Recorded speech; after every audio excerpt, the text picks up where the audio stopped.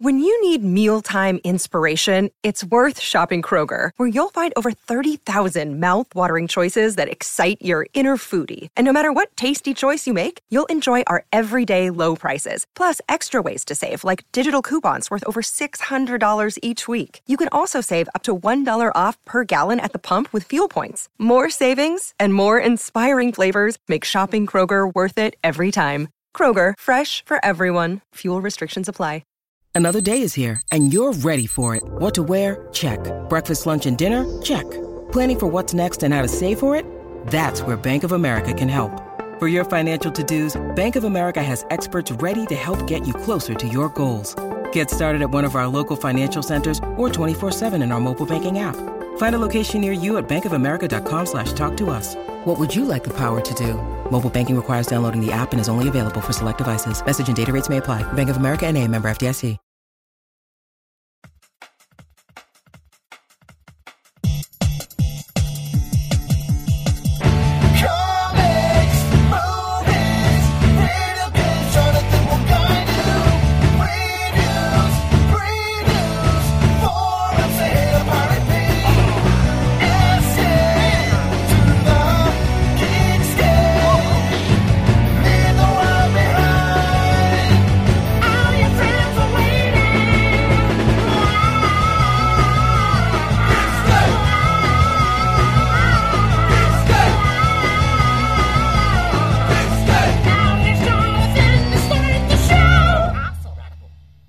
Hey Geekscapists, welcome to a brand new Geekscape episode, and this one is the Jessica Jones Season 2 special, so if you have not watched Netflix and Marvel's Jessica Jones Season 2, you might want to skip this one until you've watched all 13 episodes, and then come back to it, because this is not your typical Geekscape.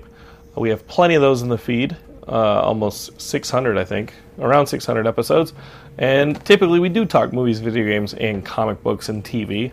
But for these specials where I sit down with Ian Kerner, the guest of the very original Geekscape, my original co-host, Mr. Ian Kerner, when we sit down, we go in-depth and super spoilerific on these. So again, if you haven't watched Jessica Jones Season 2, you'll probably want to, because Ian and I are about to really get into what we loved, what we were concerned by, what surprised us, and what this might mean, again, for the larger MCU and really those upcoming Netflix series. Like they're all coming up with new seasons, so we'll get into it pretty heavily.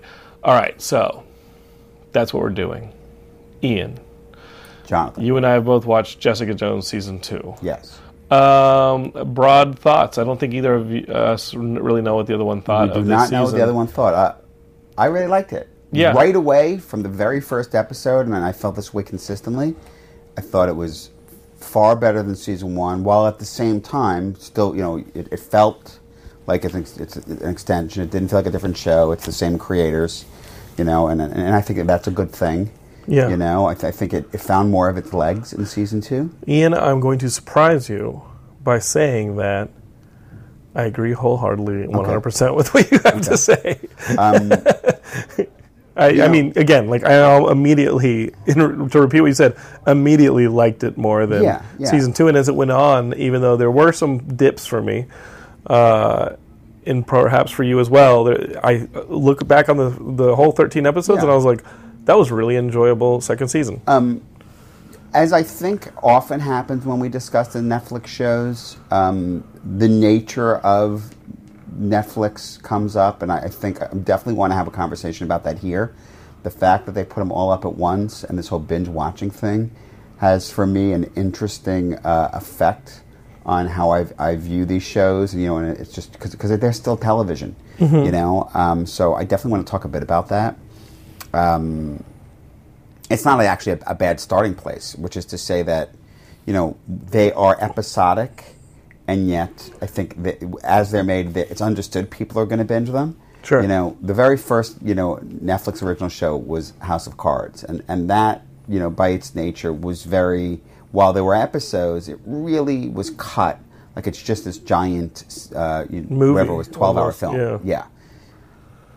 And so this is something I want to ask you, because I feel like these Netflix, these other shows, the Marvel shows, they're sort of somewhere in between. Yes, and I have a couple reasons for saying that. And where I really want to go with it, I find in particular with the Marvel shows, you tend to notice like there's usually a lull in the middle and there's like, it's not even like an A story and B story. There's your original bad guy, and then something happens in an arc, and the show evolves into a new focus. Yes. But it's not two different shows. It's not even two different seasons, because the first half still informs the second, but the show very much seems to always, and it feels like it always reminds me of how they always said 24 was plotted, where they plotted that show in 6-episode arcs. I've usually felt with the Marvel shows that they felt like, all right, they broke the first half, and they said, okay, where are we going from here? Is right. How I've often felt the Marvel shows. I felt that less so in season 2 of Jessica Jones. Yes, although it also did hold to certain Marvel Netflix patterns, like the fact that episode 6 or 5 is a full-on bottle flashback episode. Yes, they've done that. They've done that in Luke Cage. They've done that in Daredevil. That was episode 7. In Luke Cage. That was episode 7 here? Yes. Where it deals with her mother. Yes, and that because the end of episode 6 is the reveal. The reveal that it's her mother. Where yeah. where again, you can argue that you have that shift to the second half of the season, like you said. But yeah, episode 7, I think in Luke Cage, we had that in episode 6, where you had the funny jokes about the old costume and stuff like that, where you saw him being experimented on.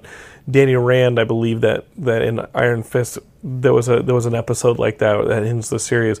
This would be in episode 6 of Daredevil, the Stick episode. Yeah. You know, so there are patterns that are appearing in all I'm okay all of with these. those patterns. Yeah, and but it works. It's but I think interesting. that those patterns are what lends itself to still being traditional television, because there are those, like 24, there are those 6-episode arcs within a larger 22, 24-episode framework. And here we're working with a 13-episode framework. But they don't do those flashbacks willy-nilly. No, they're informed. You know, it's usually there's some kind of plot development twist. They hinge them on what would be the mid-season finale. Yeah, I see What your you point. would loosely call a mid-season because there's a finale little bit here. of like something surprising happens, Yeah. and then you get the flashback to inform what that twist was and how it And can propel the rest of the episodes. Yeah, no, I agree with that. So in that way, it does work like television. You also get the episode where, in this one, arguably my favorite episode of the season, you have a return of the season 1 villain, which was fucking awesome. Right. That Kilgrave is That still was in 11, her I head. think, right? It was episode 11. Yeah. And after episode 11, it's okay, at least on my... I was talking to somebody else about this who had finished all 13 episodes this morning, and after Kilgrave, it does feel like it tapers off to the end, because now you're dealing with the Hellcat issue. Well, wait. Well, here's And the we're thing. way ahead of ourselves now. Yeah. I have a lot to say. But we were talking about the whole season, so that's how we got here. Yeah. And you know, just for more on this macro view of the show and these Netflix shows in general, you know, season 1 of Jessica Jones, I don't want to call it polarizing exactly. It wasn't quite Iron Fist, but I felt that... Iron Fist polarizes everybody on one side. What do you mean polarizing? Yes, everybody unanimously is pretty fair. disappointed in that season. So polarizing in this sense. Before Iron Fist, I think most men would have said Jessica Jones was the weakest of the Marvel shows. Okay. But women love that show so much. Yes. I know so many Women and women Josh that Jackson. have not watched any of the rest, and they just love Jessica Jones. Sure. Because, and especially younger women, because she's like a millennial anthem. It's almost the equivalent of a male power fantasy, but for females. Where it's like, I get to fucking give no fucks, I get Right. to just do what I want, But and I get to that's get just- the answers, yeah. and they live in my world, not me living in theirs. Yeah, but that's just it. Is you say power fantasy, but remove the fact that she's superpowered, and she's a hero. Totally. For women that are just frustrated, and yes, she has a superpower, so And she gets what she wants, A yeah. guy is nasty or whatever else, and she knocks him across the room, whatever else. But it's literally like it's just she says and does what she wants. She's everything that so many women of that generation want to be. Right. You know, but and we've made jokes about it forever. You know, season 1 of Jessica Jones felt very much for us like it should have been 8 episodes. You know, it felt Yeah. very dragged out. The second half of that season really feels like it's Wile E. Coyote stuff, where you're catching Kilgrave, letting Kilgrave go, catching Kilgrave, letting Kilgrave go, and a lot of that's Jessica's fault. And when people start dying, you start kind of disliking that character's decisions. I agree with that, but my big concern, my big issue with it, I should say, about season 1, because I was mindful of how the show was developed. And Jessica Jones was originally developed for ABC, you know, and I feel very confident that on network television, the show would have looked, interestingly enough, exactly like the source material is exactly what most shows are these days, where it's a loose procedural. There's a case of the week with a backdrop story. The seemingly B story evolves into an A story. Which is the season story. Yes, exactly. Yeah. It's the season arc. And that's exactly what the Alias comic originally was. Alias being the comic that Jessica Jones was originally in. And the whole notion of she's working cases, and normally I say, great, this has elevated the form. But in the Jessica case, I strongly felt about season 1 that no, it would have been much better to have those cases. The problem is, in a comic book, you do a case, and they don't have to have anything to do with anything else. But because of the Netflix model and knowing people are going to binge it, and this is a question, I actually thought about this, and I had lunch with our friend Justin. I was talking about it. I said I wanted to pose this to you, because I think that there's an argument in both ways. Had they done it and just done random cases, we would have felt it just distracted from the larger story, and that would have been a complaint. Yeah. Oh, they're spinning their wheels. Right. But without it, I feel like it's just a little too much of the same thing. I mean, still, I love this, and I don't have exactly the same complaint, but a little bit like the whole thing became about the one character, the one thing, the up and down. Is Mommy going to be redeemed? Is Mommy going to be okay? Are we going to catch Mommy? Just kept going back and forth with that. I'm going to argue against that for this season, because I want to be clear. Yeah. I'm taking a devil's advocate take here. I hear what you're saying. This is my complaint. Yeah. I really did enjoy it, but I did kind of sit back and I said, you know what? If I'd watched it week to week, I think it would be even less of a complaint. But it just very much felt like I was like, how much really happened in the season? Not a whole lot happened in this. Well, I'm going to contradict myself. I don't even know how much time went by in this season. Yeah. Okay. So here's what I liked about. How does she eat? Does she have any paying clients? I don't know. She just eats tequila, or whatever she's eating. How does she buy her alcohol? Yeah. So here's where the first episode starts with. I thought it was fresh because I was like, oh, they're actually going to do it, and she's working as a private investigator, taking photos of a cheating boyfriend, and I was like, there we go. Right. This is feeling fresh. And I feel like it continued to feel fresh because even once the sort of gravity had started to all go towards the mother storyline, you still had a lot of smaller plates going on that were spinning in the air. You still had the beginning of the season, then they lost them. I think towards the end, you're still dealing with Jerry Hogarth's storyline, which is fairly independent. You're still dealing. We'll get to it. I want to get to that. Other thing. I'm just listing them. So you have the mother storyline, and that's definitely the A storyline at this point. But you also have the stuff going on with Jerry, and then you also have the stuff going on with Patty. Right? So you have those three storylines, and in between those storylines, you have this weird-ass thing going on with her assistant. There's still the love interest, and so I would argue that there's roughly 5 storylines going on at the end. One definitely has the most gravity, but it's not like in season 1 where all things were dependent just on the Kilgrave storyline, which I agree. was the most single narrative. So I kind of really liked the end of this season, especially once you get to episode 11, 12, and 13. Things are starting to kind of consolidate. But what are you going to do? I actually think, and I'm going to say that I think this might be a shocking view to you, but because it's so non-genre, but the Jerry Hogarth storyline ultimately was probably my favorite thing about the season, and because I just thought there was a very strong storyline that, I thought it elevated the show. We know what a giant geek I am, how much I love the stuff, but watching that, it elevated it beyond just being a comic book adaptation. It was it had gravitas. It was grounded in the real world. it made me feel like what I felt sometimes during the Punisher series, where I was like, oh, they're really tackling some pretty big issues. Big issues, and Plus, you got to see Carrie-Anne Moss in roughly the Matrix uniform again. I think the scene where she goes to the pawn shop, she's wearing a strict black, almost it's not a kimono, almost straight black gi top, and I was like, I almost took a snapshot of it and was like, wait a minute, she's basically wearing the Matrix uniform again. So shout out. She was just awesome. Great actress, great performance, really well written stuff. Just awesome. Shout out to the staff. My friend Jack Kenny wrote episode 4, and I messaged him. I was like, dude, I'm really enjoying Jessica Jones season 2, and Jack's awesome.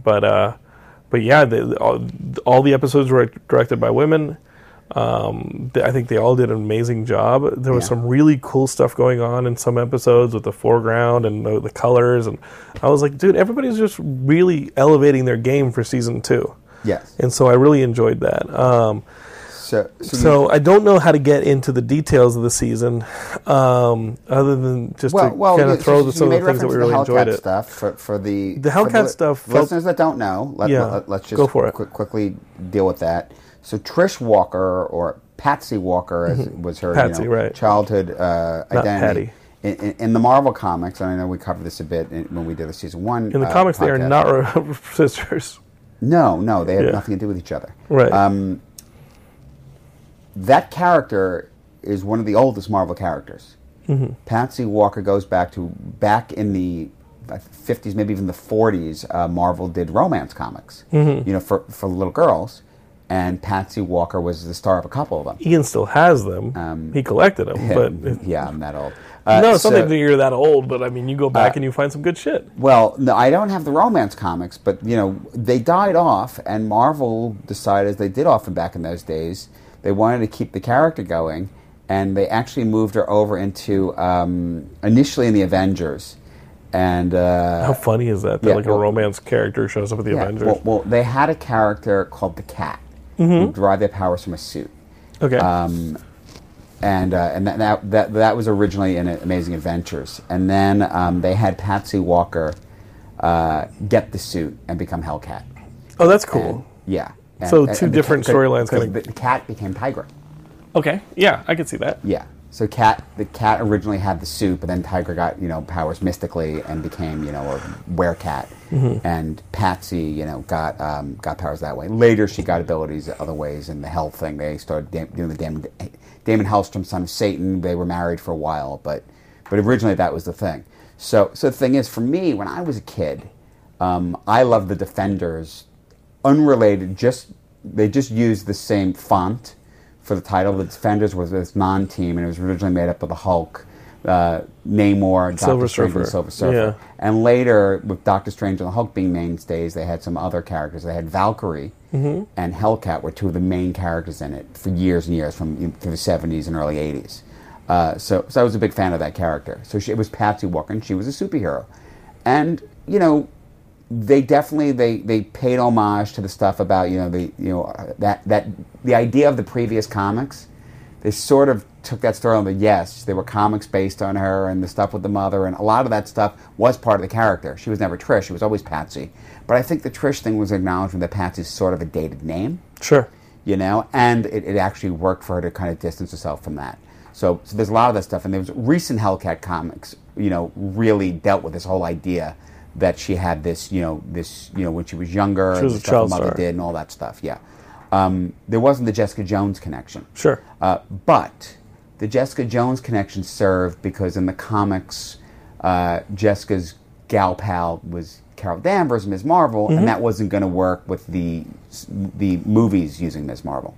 Yeah. So they merged those things, and it did give it a good certain gravitas. And what I thought was cool was that the mother character in a lot of those scenes is wearing the color scheme from Hellcat's outfit. Yeah, and they start really in the same way that they're using. And they also had purple in the red wig because Patsy Walker in the comics has the red hair. In the same way that they're using the color scheme to really define Jessica's world with the purple and Yes. this and that, and give it some of that psychology. I Well, looked up, and they're doing the same thing with Patsy, and I really was like, are they And you going to notice push the her that way? paintings and stuff, they look just like the Michael Gaydos covers. They were Michael Gaydos covers, I believe. I I wanted to look that up. I wasn't sure if the Gaydos draw them or not because it looked like it. I don't see anybody who can replicate that incredible style. Yeah. I'd be I'd be surprised if he did. surprised that wasn't him directly making those paintings. Mm-hmm. Pretty awesome paintings. So the paintings that are made by the neighbor in the series, folks, is the Michael Gaydos covers from the Jessica Jones series. I love it. I love that artwork. So coming back to Trish Walker, the other thing about the backstory that's a little different and very much becomes part of the season is, in the comics, Jessica's storyline, her origin story, which we get as a sort of a flashback thing. So we first meet Jessica in comic books, Alias Number 1. She's this hardened PI already, who already has a clientele and all. And already had a superhero career. Yes. And it turned out that we find out that she had been a character, a retroactively creator named Jewel, who had superpowers. She got those superpowers similarly, that she was in a car accident, but then, with the whole family, the rest of the family was killed. But it's a little nod to Daredevil. She got hit with radioactive materials that gave her her powers. Okay. I thought it was a meteorite or something, yeah. Yeah. They never really explored it any deeper than that. The Carl Malice thing, Carl Malice is actually a character who gave... Very much. Yes, very much so in the comics. In what was he in the comics? I just remember the name, and I think that he was involved in Weapon X, like Wolverine stuff. No, it wasn't Weapon X. Because obviously that's Fox. A lot of Captain America stories. That's what it is. The Power Broker stuff. Uh-huh. And some of the Scourge stuff. Because Carl Malice definitely was a name that I had heard he's a and big read before. Give powers to. Got involved with, remember, the Thing and the wrestling, the superpowered wrestling stuff, and created the Armadillo. That's it. You know what? Did he come up at all when the Avengers Initiative was happening, and you had teams in every state had their own Avengers team? That was my most recent memory of Carl Malice. Yeah, and he was dead at one point, and then he wasn't. And I think that's cool that they made him a character here. No, it's great. It's great. And his stuff was really good. I thought that character stuff was really, really good. Yeah, I really like that stuff. Oh, well, anyway, the reason I was bringing up the Jessica origin stuff, so what they did different is, so the family dies, and her name was Jessica Campbell. Okay. And then she got adopted, and the adopted family were the Jones. So she was Jessica Campbell Jones, which came up in the flashback. Oh, her middle name was Campbell, was her mother's maiden name. That's funny. I didn't catch that. Yes. Awesome. So that's a nod to that. And there's a whole thing also. So another thing I want to say, there's a couple of references to Spider-Man in it. There's the I think it was Scrody sense. Yeah. That my friend Mario just says they're just going to stay with him forever. Yeah. Which is to the Spider sense. And then there's the Great Power line. Yeah. Okay. Which she says to her mom. Yeah. Yes. Which it only rankles me. It's a nod because the idea that Bendis introduced in the New Avengers run was that Jessica went to high school with Peter Parker and had a crush on him, pre-powers. Then after her accident, she got adopted. There's actually a moment in the flashback where Peter's trying to be understanding with her and says, but she mistakes it and has a kind of a tantrum and runs off and didn't understand that he's really actually was identifying with what she'd gone through. She thought she was being mocked. But so it's a little bit of a nod to that little Spider-Man connection. It's one of those things that, as we've said often, it's all right, Peter being younger, within this Marvel Cinematic Universe. It's one of those things that it doesn't line up so well, but it's fine. I mean, it's a nod to it.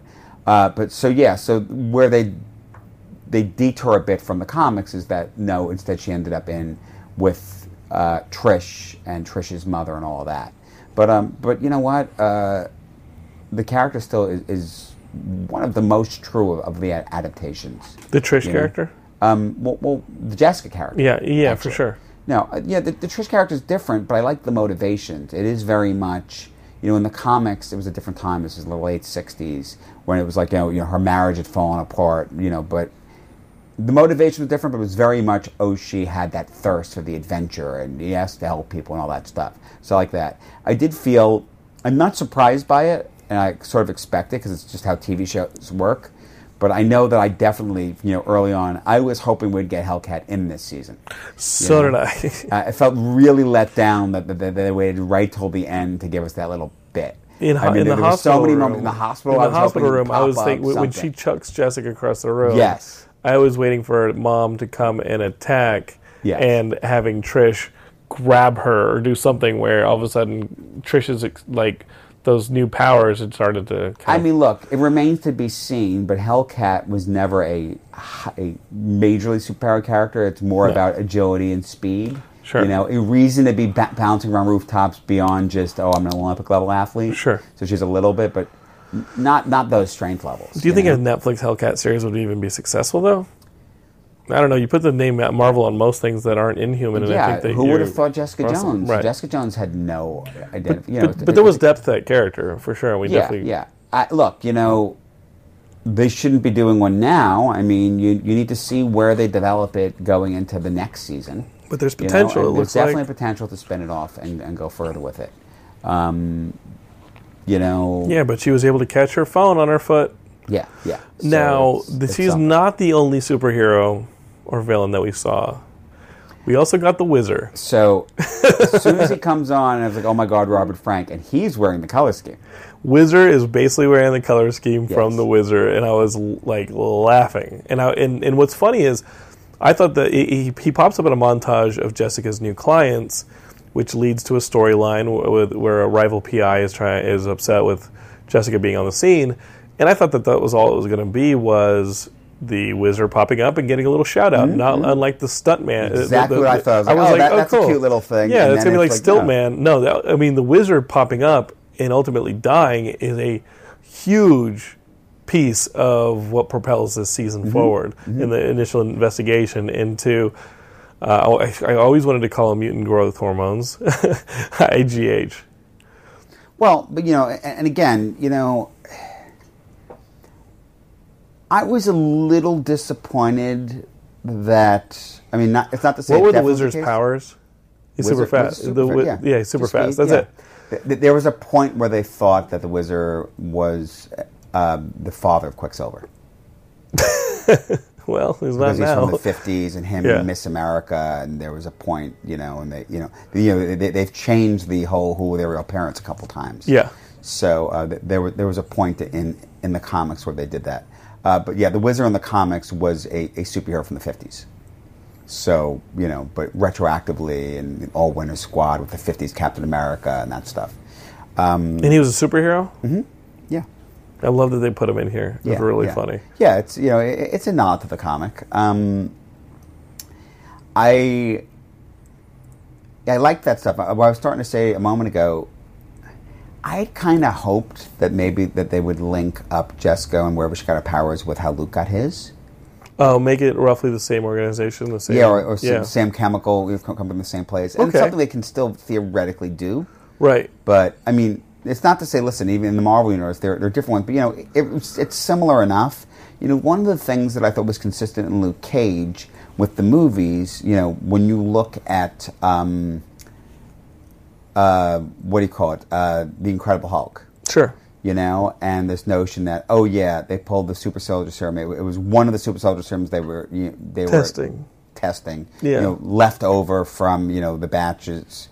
When they created Captain America. And, and that's always the idea, is that whether it be the same people or not, the idea of Luke Cage was they're trying to duplicate Captain America, and they're testing it out on prison subjects.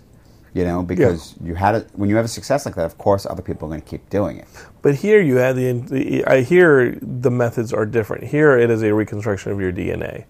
Mm-hmm. It's not an enhancement of your DNA. It is a deconstruction of your DNA and a recombination of your DNA. Mm-hmm. So I would say, they could still make make it roughly the same group that is behind this. Well, if you think about it, it's actually not very different than what they did in Deadpool. Right. It's this, they're going to give you the chemicals and all that, and then it's what your ultimate potential is what's going to determine what's going to be. It's not, hey, you get this. Right. So that's why, it's going to affect Trish differently. But it's going to affect Jessica very similar to her mother because their genetics are similar. Mm-hmm.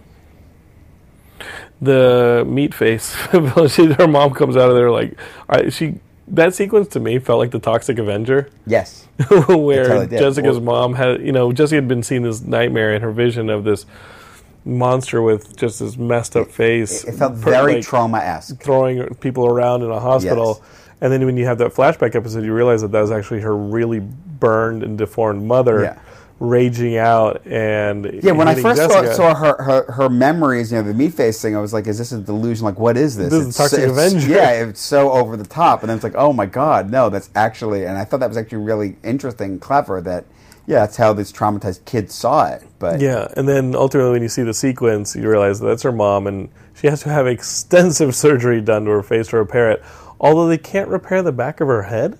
Well, you can give somebody a whole face, but you can't repair the back of their head? They didn't say it was surgery. They said it was that so much was done, her face was so messed up, that since the genetics would change, it just changed what she looked like. Right.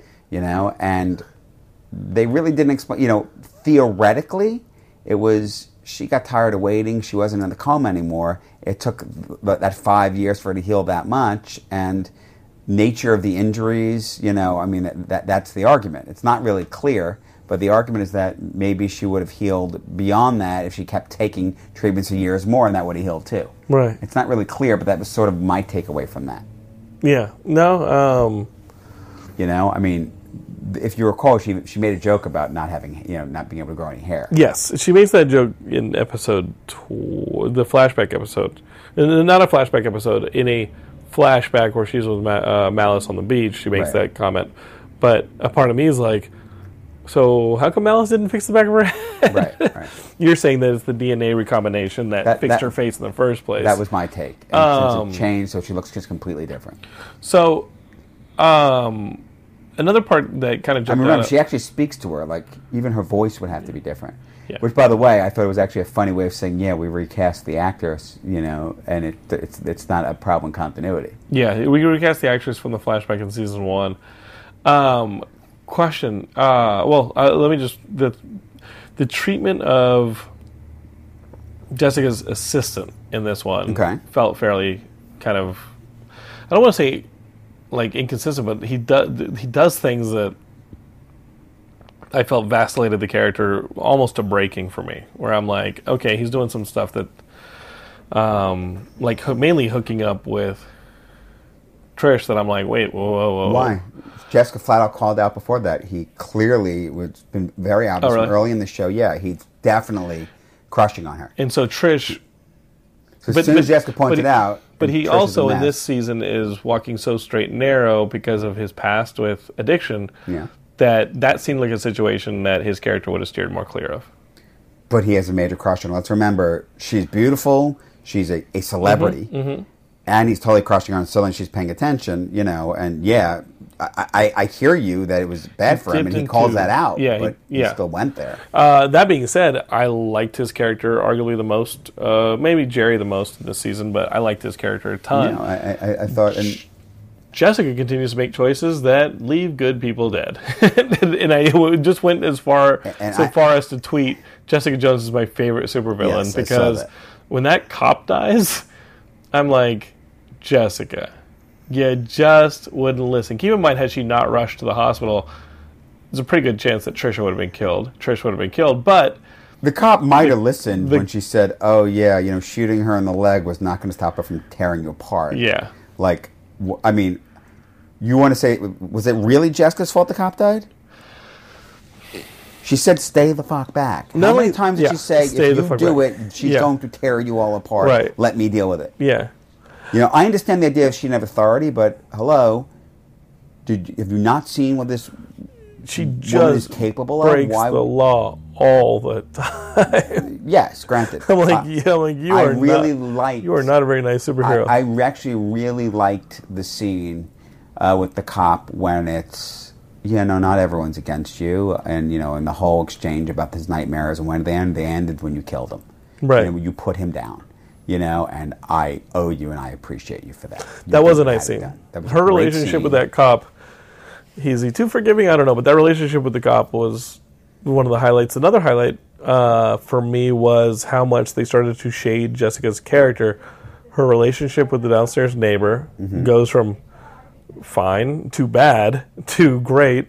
to misunderstanding to confusion to hopefully like they're good, but the whole, and plus making things intensely personal, not that the Kilgrave stuff wasn't, because it was incredibly personal, but making the stuff with her mom so personal gave Jessica a chance to be something that it never felt like she really was in the first season. I felt like she was broken in the first season. Here I felt she was putting things back together, and it allowed her an emotional depth to just be incredibly sad and remorseful.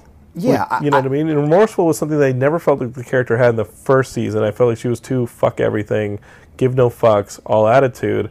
To be a little bit nihilist. Yeah, a little bit too much of a nihilist to be incredibly remorseful. Here you see her dealing with a lot of remorse, and I thought that stuff really started to turn me into liking the character a lot more. The character grew, and even when, and it's an argument, is it a step backward to be seemingly okay with the mother? I mean, I love this statement. It's her mother. Yeah. I mean, what do you do with that?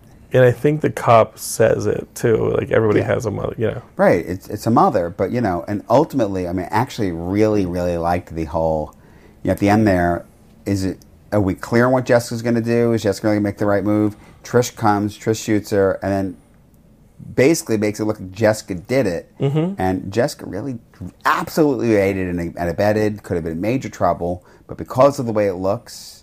I love that moment when the cops, the guns are on, it's like, put your damn guns down.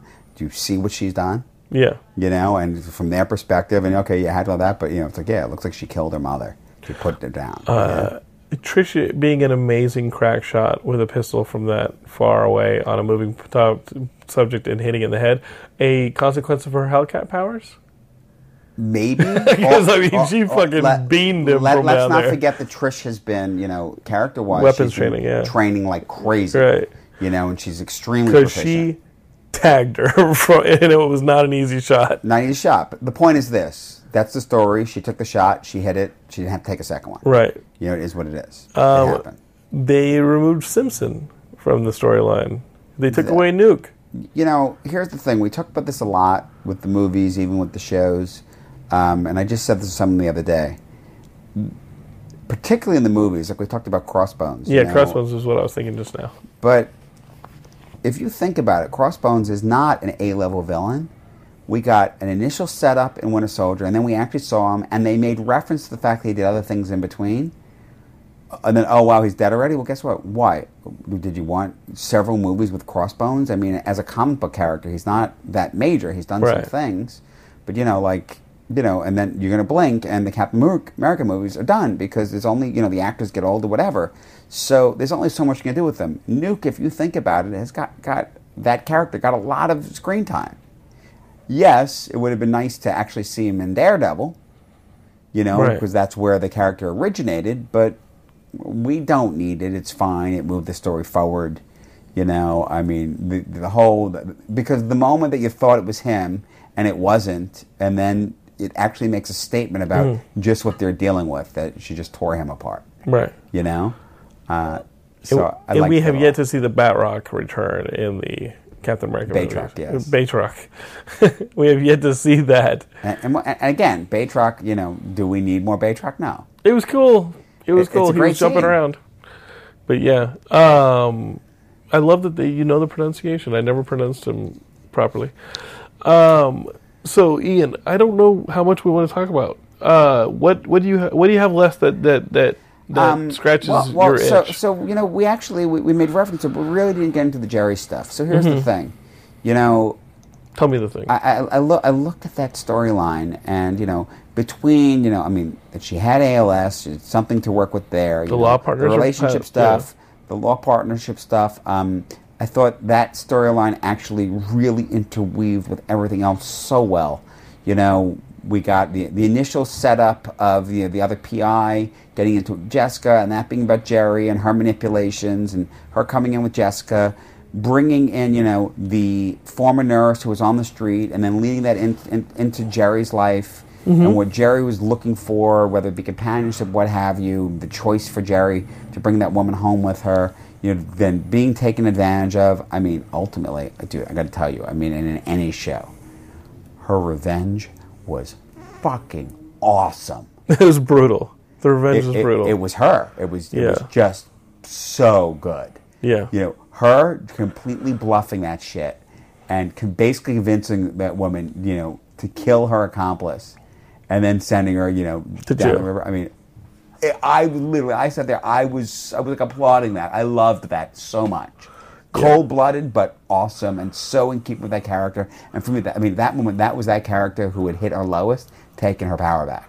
Yeah, she doesn't pull the trigger herself. And then interweaving that with Jessica's assistant, finding his own way and doing all that, and even the up and down of that. No, you don't get a job out of it. Oh, okay, so you screwed me over. Wait, now here's your check. Oh, okay, maybe you didn't screw me over. Right. She probably gave him $10,000 or something. Right.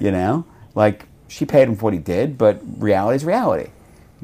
I loved we got a little Foggy cameo. We did, yeah. I hope he got chewed out. Yes, he got hardcore chewed out. We didn't see it, but I kind of hope that in next season of Daredevil we see that Foggy goes with her. Although maybe that opens it up for Foggy and Matt to be partners again. Yeah, it did not seem like he was treated too well by Jerry this time around. Well, he just did the whole "we're not friends" thing, but even so, right. She brought him in, so I'm not sure. I don't know if that was a setup for the firm he's at is not what it was, and he'll go back to Matt. That's just it, the whole Nelson and Murdoch partnership does not have to be. Right. It's not paramount. It's just an aspect, and we've already had that in the show. Mm-hmm. So yeah, I love that stuff, and even at the end there, there's some really good setup for season 3. What do you think season 3 would be? Well, look, I think we definitely still feel that we're still, my biggest complaint is that the show has only skimmed the surface of her PI business taking off. Mm-hmm. That was my complaint in season 1. I felt in season 1 the whole thing was like, well, her name's not out there. But so they said that, and now the phone's ringing off the hook. Sure. Right. There's this notion that people want her and the superpowered investigator, but they can only do that. That's actually something that people would definitely be gravitating to. And that Jerry wants that for certain reasons, but. I think they can mime that a little bit more, than they have so far. And I guess that's sort of the thing why I guess my frustration with it just being about a mother was I just kind of thought it would be bigger, more. I thought there'd be more superpowered, beings involved in that kind of thing. But still, it stayed very personal this way. And I think I don't know, Matt's got some really personal stuff going on in his storyline. Yeah. But I think they all do. I think every one of those Marvel shows. Yeah. Iron Fist and Luke Cage. It's all personal. That's what it is. We have all 3 of those characters coming back, including an additional Punisher series. I think we had all of this calendar year, right? I'm not sure, but we for sure are going to see Luke again. I think Luke is the next one. That's right. And I think Punisher's after Luke. I don't know if we get Daredevil before Punisher. And I think they're shooting Iron Fist now, right? I'm not sure, but how does this affect Luke Cage season 2? It looks like they're pretty independent. It looks like at the end of Defenders, I think that they left it that, all right, I'll always be your friend, but since they pushed the Claire relationship, they're going more there. And here, it looks like Jessica has her own. Yeah, and look, in the comics they're together, but for the sake of them being separate franchises, it makes sense to not have them be together. Mm-hmm. I did very much like, and it is very important, that the Rand references with Jerry, because that's just it. And it's one of those things. But Jerry Hogarth in the comics is a character out of Iron Fist that he's Iron Fist's lawyer. Mm. So Ian, this feels like I agree with you. It feels like it's going to be independent a little bit for the immediate next couple seasons. I don't know if there are plans to do a second Defenders. No idea.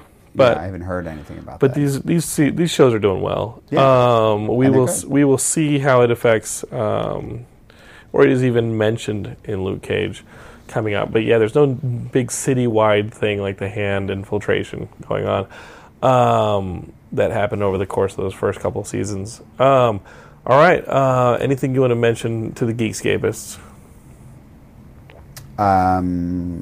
We just mentioned that. We we have a couple of other big things coming up. Got some big things coming up, Ian. Yeah. We've got Infinity War. We have Infinity War, and then We have Solo.